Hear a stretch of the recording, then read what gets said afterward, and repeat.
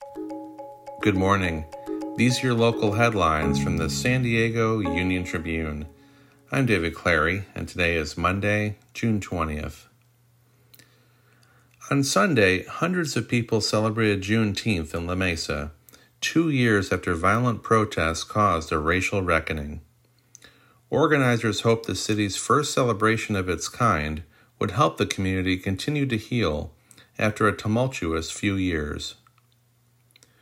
Coronado and Imperial Beach have seen their beaches dotted with signs that warn visitors about unsafe ocean water contaminated by sewage from Tijuana. The recent closures have government officials, residents, tourists, and business owners bracing for a difficult summer in the South Bay.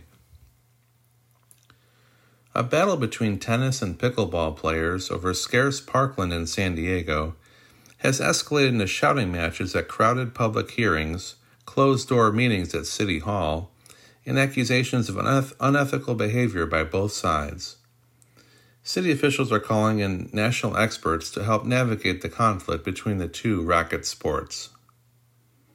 You can find more news online at SanDiegoUnionTribune.com. And for more on the biggest stories of the day, listen to our podcast, The San Diego News Fix. Thanks for listening.